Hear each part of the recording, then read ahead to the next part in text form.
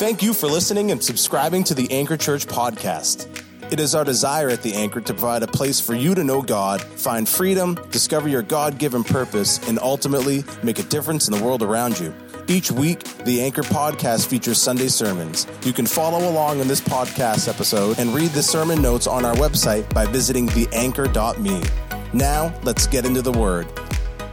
Thank you for joining us again for another Anchor at Home. Listen, in light of the current events that are happening all across our country, I personally feel the need and the responsibility to share a few things with you that have been on my heart. To do so, I would like to begin by making something extremely clear. I personally do not believe God is behind or is in support of the recent careless act of violence and injustice that has sent shockwaves through our nation. Nor do I believe He is in favor of the senseless acts of violence that have followed. And to put it plainly, nor do I believe He is in favor or supports the opposite end of the spectrum that says that we should all just, turn a blind eye and act as if nothing has happened. The reason we can be confident of these things is because the Bible makes it very clear to us that God is not only diametrically opposed to things such as racism, prejudice thinking, injustice, murder, and division, but He also makes it very clear that, every one of those are from the devil, that they all flow from the kingdom of darkness. We know this is true because the Bible tells us in John chapter 10:10, quoting Jesus, it says, "The thief comes to steal, to kill, and to destroy." And that is exactly what racism, prejudice thinking, injustice, murder, and division do. They are all destructive in nature. But listen to what Jesus went on to say as well. He said, "But I have come that they might have life and life more abundantly." So with all that in mind, I don't think God is, the driving force behind all of these things that we are seeing. However, I do believe God in His sovereignty can and will use this as an opportunity to bring the things that are out of order into order. In fact, it is as if God is allowing the veil of wickedness to be pulled back so evil can be exposed, with a caveat attached to it that He is giving all of us, His people, an opportunity to engage and to partner with Him in bringing His heart and His kingdom to the forefront of our country. To better illustrate what I feel in my heart concerning this, let me share a quick story with you. A few years ago, my wife and I had the opportunity to visit an old friend that was pastoring a church in Florida at the time. When we got there to the church, because that's where we decided to meet, he was so excited to show us the new sanctuary that they just built. So after our initial greeting, the first thing he wanted to do was to give us a tour of their new building. So after about 20 minutes of walking around the building with him pointing to this and pointing, to that, we stood in the hallway chatting and, completely unaware that the tour was over, I asked him if we could see the old sanctuary. In response, he promptly told me that they had to tear down the old sanctuary to build the new one. Now, why am I bringing that up? Because as I've prayed about the things that are going on in our nation, I can't help but to wonder if that's what God is desiring to do right now. Like Jeremiah chapter 1, just maybe He is wanting to root out. Maybe He's wanting to pull down, to destroy, and to tear down the old things that don't please Him so He can build and so He can plant, like that sanctuary, the new that reflects the values of His kingdom, which are values like this, values of love, honor, peace, and unity. I think we can all agree right now that our nation is in desperate need of each one of those values. In short, to quote the late William Booth of the Salvation Army, as believers, we need to understand that we cannot improve the future without disturbing the present. Without a doubt, the present we are currently in definitely needs to be disturbed. It needs to be interrupted. It needs to be interfered with by the kingdom of God if things are going to change. As we shift gears, I want to take a brief moment to address the narrative that says we must choose a side, that silence is violence. As a person who has dear friends that are white, black, Hispanic, that are in law enforcement, and as well as having other friends that are of every race that I love like family who are not law enforcement, I personally am really struggling with this line of thinking. Now, if you're like me, how should we respond to this? As I've prayed, my heart keeps coming back to Joshua chapter 5, verses 13 and 14. It's a familiar passage of Scripture, but it begins like this. It says, when Joshua was near the town of Jericho, he looked up and he saw a man standing in front of him with a sword in his hand. And it says, Joshua went up to him and demanded, are you a friend or are you a foe? In other words, he said, whose side are you on? Now, listen to the response he was given. In verse 14, it says, neither one. Let me pause there for a moment. Theologically, we know that this isn't just some random guy standing there with a sword, but this is actually Jesus himself. In fact, the theological wording for this is a word known as Christophany. It means Christ appearing, which means in the Old Testament that Christ would show up from time to time before we fast forward in the New Testament where he came, through the Virgin Mary. So this is not, once again, just an encounter with some random guy, but this is literally Joshua standing before God himself in the flesh. And it says this in verse 14 again, it says, neither one, I am the commander of the Lord's army. In short, Jesus' answer to Joshua was, I'm not on their side and I'm not on your side. I am on heaven's side. And it says, at this, Joshua fell with his face to the ground in reverence. And he said this, I am at your command. Meaning this, guys, simply means this, that, okay, I'm taking what you said and I choose to be on your side. Now, I don't know about you, but I believe that is the right response for us as believers. That at this moment, it's not about choosing that guy's side or this guy's side. It's about choosing the Lord's side in all of this. Now, I also want you to notice that Joshua didn't stop there. Listen to what he says. It says, Joshua said, what do you want your servant to do? Hear that, church. Let's literally make that statement there at the end. Let's make it personal. As we choose to be on God's side, we need to ask, what does He want us to do? I believe before any action that we might take, before there's anything that God speaks to us for us to step out in response to anything that He might want us to do at this moment, our first response to the Lord must begin by seeing every single person in the same way that He does. Literally, that we would see every person through God's eyes. So with that said, in spite of a person's color, in spite of their culture or their background, how should we see them, guys? How should we see the people around us? Let me give you 6 quick points with corresponding scriptures to support the answer to that single question. The first truth that I believe we need to remember is this, is number 1, that we are all created in God's image. Biblically, we know that the human story begins in Genesis chapter 1, verse 26. And this is where God simply said this. He said, let us make man, let us make mankind in our image according to our likeness. This verse tells us that every person in every race was created intentionally by God in His own divine image. This simple yet powerful truth should quickly remove from our hearts the notion or the lie that says one race or one ethnic group is somehow superior to another. Which means this, it means as God's people, we should readily reject any and all forms of racism, hate, and prejudice thinking, because plain and simple, it does not belong in God's kingdom. So please see today that it has clearly from Genesis chapter 1, it has been in God's design from the beginning to have a variety among His people, where literally every race and every color is not only seen as unique, but it's in that uniqueness which makes all of us beautiful in God's eyes. The second truth we need to remember is this, is that we all come from the same bloodline. Please listen to these 2 verses. I know this is so simple, but please listen to Genesis 3, verse 20. It says this, it says the man, it's talking about Adam there, that the man called his wife's name Eve. Now the name Eve simply means life giver. And it says this, it says, because she was the mother of all living, of all what? Of all living things, of all people from the human race. Now watch how Acts 17:26 echoes this truth when it says this. It says, and He, talking about God, has made from one blood. Come on, let that sink in. From one blood, every nation of men, we can say every nation of men and women, to dwell on the face of the earth.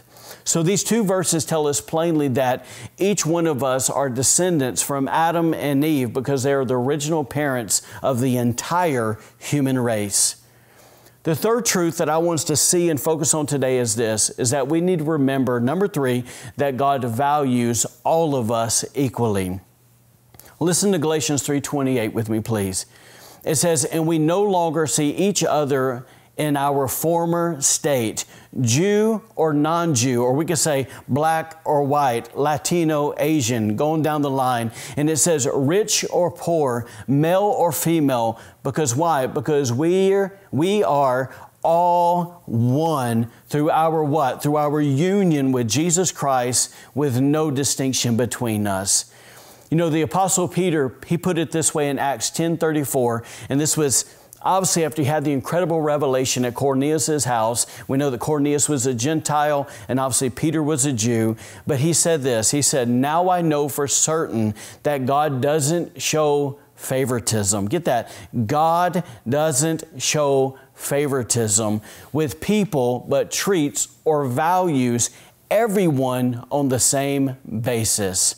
Gang, it's from this realization that we should believe that every person is warranted an equal measure of honor and respect. Literally, that every person is worth receiving our love, receiving our joy, receiving our peace, our patience, our kindness, our goodness, and even our gentleness towards them. Why? Because the Holy Spirit dwells within us. And the proof that the Holy Spirit dwells within us, the proof that we're children of God, is that we would give those things to every single person we encounter. The fourth truth we should remember is this, is that salvation is available to everyone. Think about this for a moment. When Jesus hung on the cross and died for the sins of mankind, He didn't do it with only one or two ethnic groups in mind. The Bible tells us clearly in John 3:16, probably one of the most well-known verses in the entire Bible, it says, for God so loved the world that He gave His only begotten Son. So please, let's make no mistake about it today that Jesus died for every single person. Literally, as the old children's song says, red, yellow, black, and white, that all of us are precious in His sight. Literally, that He has died for every single person of all colors, of all ethnic groups that will ever live. If I could take this a step further, Paul put it this way in 1 Timothy chapter 2, verses 1 through 4. He said this. He said, therefore I encourage, first of all, that prayers and giving thanks be made for who? For all men. For this is good and acceptable in the sight of God our Savior, who desires, once again, key words, all men to be saved and to come to the knowledge of the truth. So guys, please hear me today. When we begin to survey what's happening around our country at this time, it is my hope that we would begin to understand that Jesus desires to save every single person from their sins. Even those who don't think like us, don't act like us, don't talk like us, don't dress like us, who don't live like us. Literally that He died for every single one of them. If I can add a thought to that, if we realize it or not, we have all also been given a God-given responsibility to show them Jesus by the way we live. In fact, here's the verse that I'm currently praying for our nation right now as we speak. And I would just invite you, in your own prayer time to pray this verse as well. Listen to what Jesus did for all of us in Ephesians chapter 2, verses 14 through 16. It says, for Christ Himself has brought peace to us. Man, this is a good prayer we need to be praying. It says this, it says, He united Jews and Gentiles. Insert our current situation into that. It says that He united Jews and Gentiles into one people when in His own body on the cross, He broke down the wall of hostility that separated us. Goes on to say in verse 15 that He made peace between Jews and Gentiles by creating in Himself one new people from two groups. In verse 16, it says, together as one body, Christ reconciled both groups to God by means of His death on the cross. And I love this last part, and here's a key part of the prayer, and that our hostility towards each other was put to an end. Can you believe for that with me today? Listen, I think we can all agree that Jesus is the only solution to our nation's problem. In fact, I believe we would all agree that He's the only one that can help us forgive. He's the only one that can heal us of trauma from the past and even past generations. And He is the only one that can somehow build a bridge between our hearts and someone else's heart so unity can be in place. The fifth truth that we need to grab a hold of today concerns all of us as believers, and it's simply this, that we are all called to walk or to live in unity. Listen to what Jesus prayed for you and I and every believer around the world. He said this in John 17.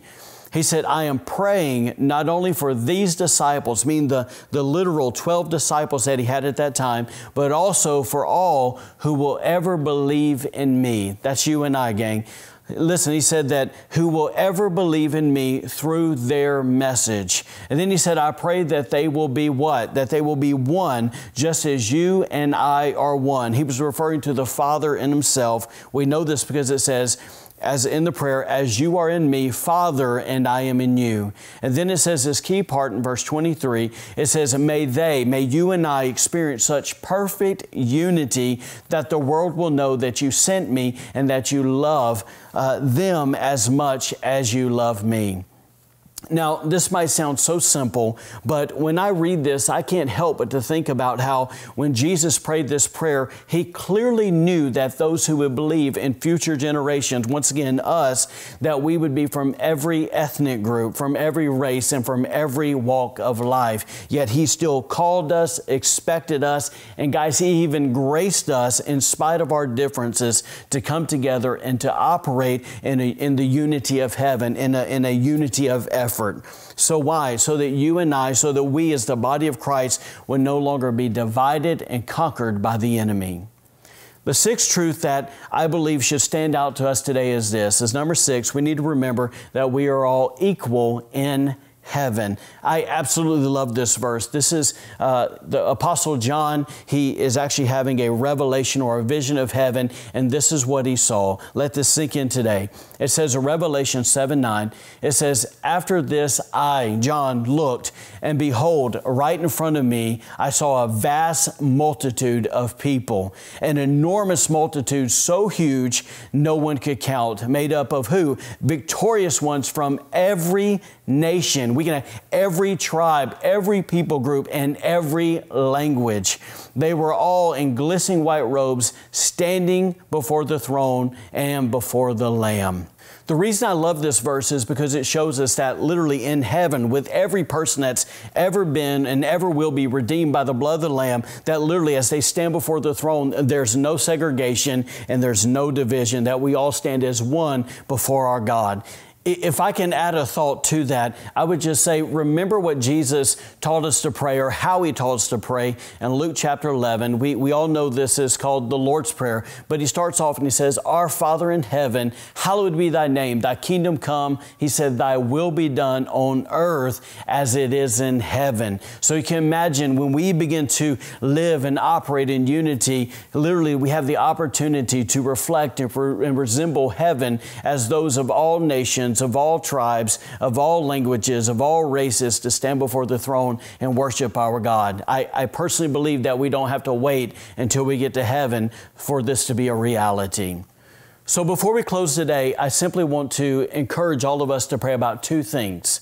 The first thing I want us to pray about today is this, is that we would simply ask the Holy Spirit to come and to do what the psalmist said, and that's to search us and know us. That literally, if there be any wicked way within us, that He would reveal that to us. Now, here's why I believe this is so important, is because sometimes we are raised in a way. Take me, for example, who was raised in the South. You know, I grew up and I would hear racial remarks literally from both sides of the fence. And after a while, you begin to have thought patterns and things that you think are right. You just kind of go along with it. And you think those things are right when truth, in all reality in the kingdom, they're not right. And so sometimes we need to pray and we need to ask God to come and help us unlearn some things so we can begin to learn the way He would want us to do things and the way He would want us to think. And so, listen, today I just challenge you to have the courage to say, God, is there anything in me that you don't like? Is there any way inside of me or anything inside of me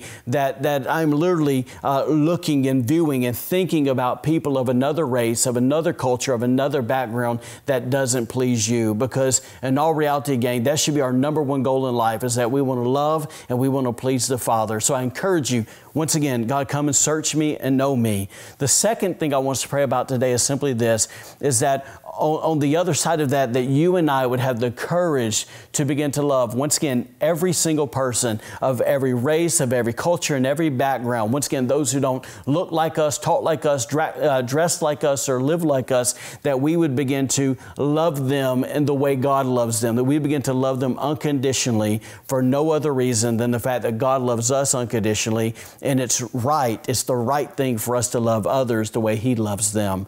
And so if we can, just as those two things are running through our mind, let me motivate you with a verse that we find in 1 John chapter 4. It simply says this. It says, "This is real love. Not that we loved God, but that He loved us and sent His Son as a sacrifice to take away our sins." And then it says in verse 11, it says, "Dear friends, since God loved us that much, since He loved us unconditionally," it says, "we surely ought to love each other." Come on, let that sink in today. And then it says in verse 12, it says, "If we love each other, God lives in us." In other words, that's the proof. And His love is brought to full expression in us. So once again, I want to challenge you in this. We can either today hear these verses and just ignore them and brush them off, or we can say, God, please come, let those things grab a hold of me and rearrange whatever you need to rearrange in me. Because at the end of the day, we need unity, we need love, and we need the kingdom of God to impact our nation, because once again, He is the only solution. So before the team comes to lead us in one more song, just pray with me if you can. Father, we thank You for Your word today. God, we thank You that it's alive and it's powerful and it has the ability to go deep down in our hearts and search us. And so, Holy Spirit, we give You permission to just search us today. And we just pray today, God, that You would give us the courage to face whatever we see there, so we can repent and ask for Your grace and mercy to change us today, so we can live a life that pleases You. God, we ask, God, boldly today, because Your word says it, that You would help us to love every single person that You created, because we know today that every person has value because they're created in Your image. Father, we thank You for bringing the change that only You can make. In Jesus' name we pray. Amen. Imagine if we laid it down, these empty idols, self-made crowns, walked off the stage and lost our faith, traded our slogans for You to have Your way. Imagine if we turned and prayed, laid down our pride to seek Your face, and left behind our fear of man, abandoned all these castles in the sand. God, would You forgive us, find us on our knees? Father, come remind us what Your church could be. Oceans of Your justice, mercy like a stream, heaven spilling over, flooding through our streets. God, would You forgive us? God, would You forgive us?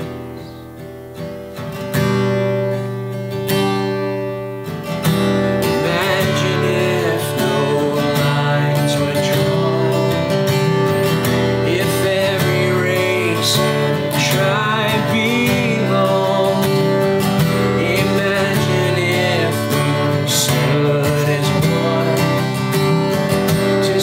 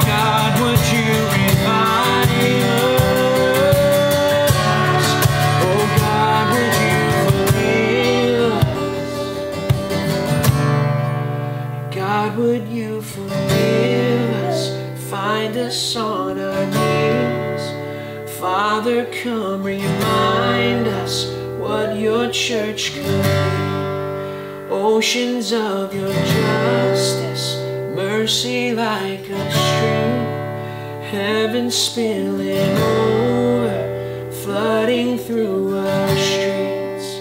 God, would you forgive us? God, would you forgive us? Oh, Jesus, God, would you forgive us? God, would you forgive us? Oh, Lord, we lay it down.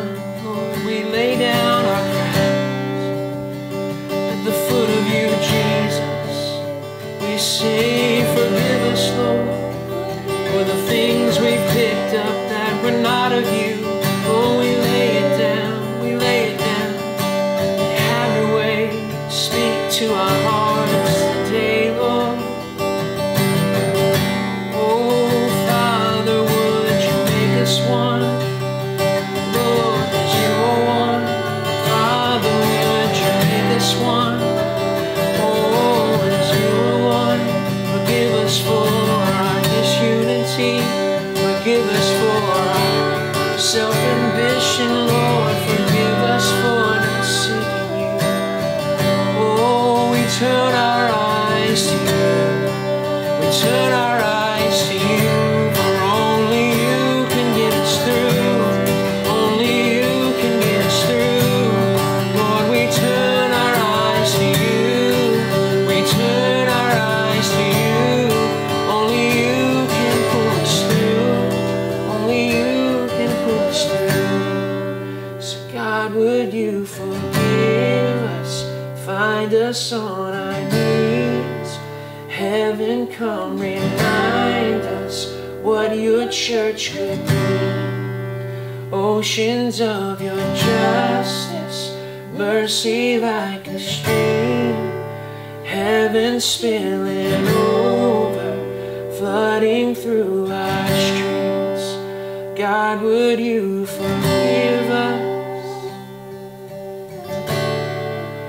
God, would you forgive us? Say that one more time. God, would you forgive us? Yes, Lord. Oh, God, would you forgive us? Oh, Lord. Thank you, Jesus. Thank you for the sacrifice, the blood that was shed on Calvary, the blood that pours down upon us all, the blood that pours down upon us all. Thank you, Lord, that you did it for our forgiveness. You did it for the breaking of bondages. You did it for the forgiveness of sin. You did it for the healing of our bodies and for the healing of our land. So, Lord, we say now, we thank you for your forgiveness. We thank you, God, that you've allowed us to come before you and to lay it down at the foot of the throne. We say thank you for your forgiveness. Thank you, Jesus. We love you, God. In your presence, we are made whole. We are restored. We thank you, Jesus. It's in your name, God, the name above all names. We pray, we say, thank you, Jesus. Amen. And amen. Thank you for joining us today. Be sure to follow us on Facebook and Instagram for encouragement in your walk with God and to receive updates on events happening at The Anchor. Have a great week and God bless.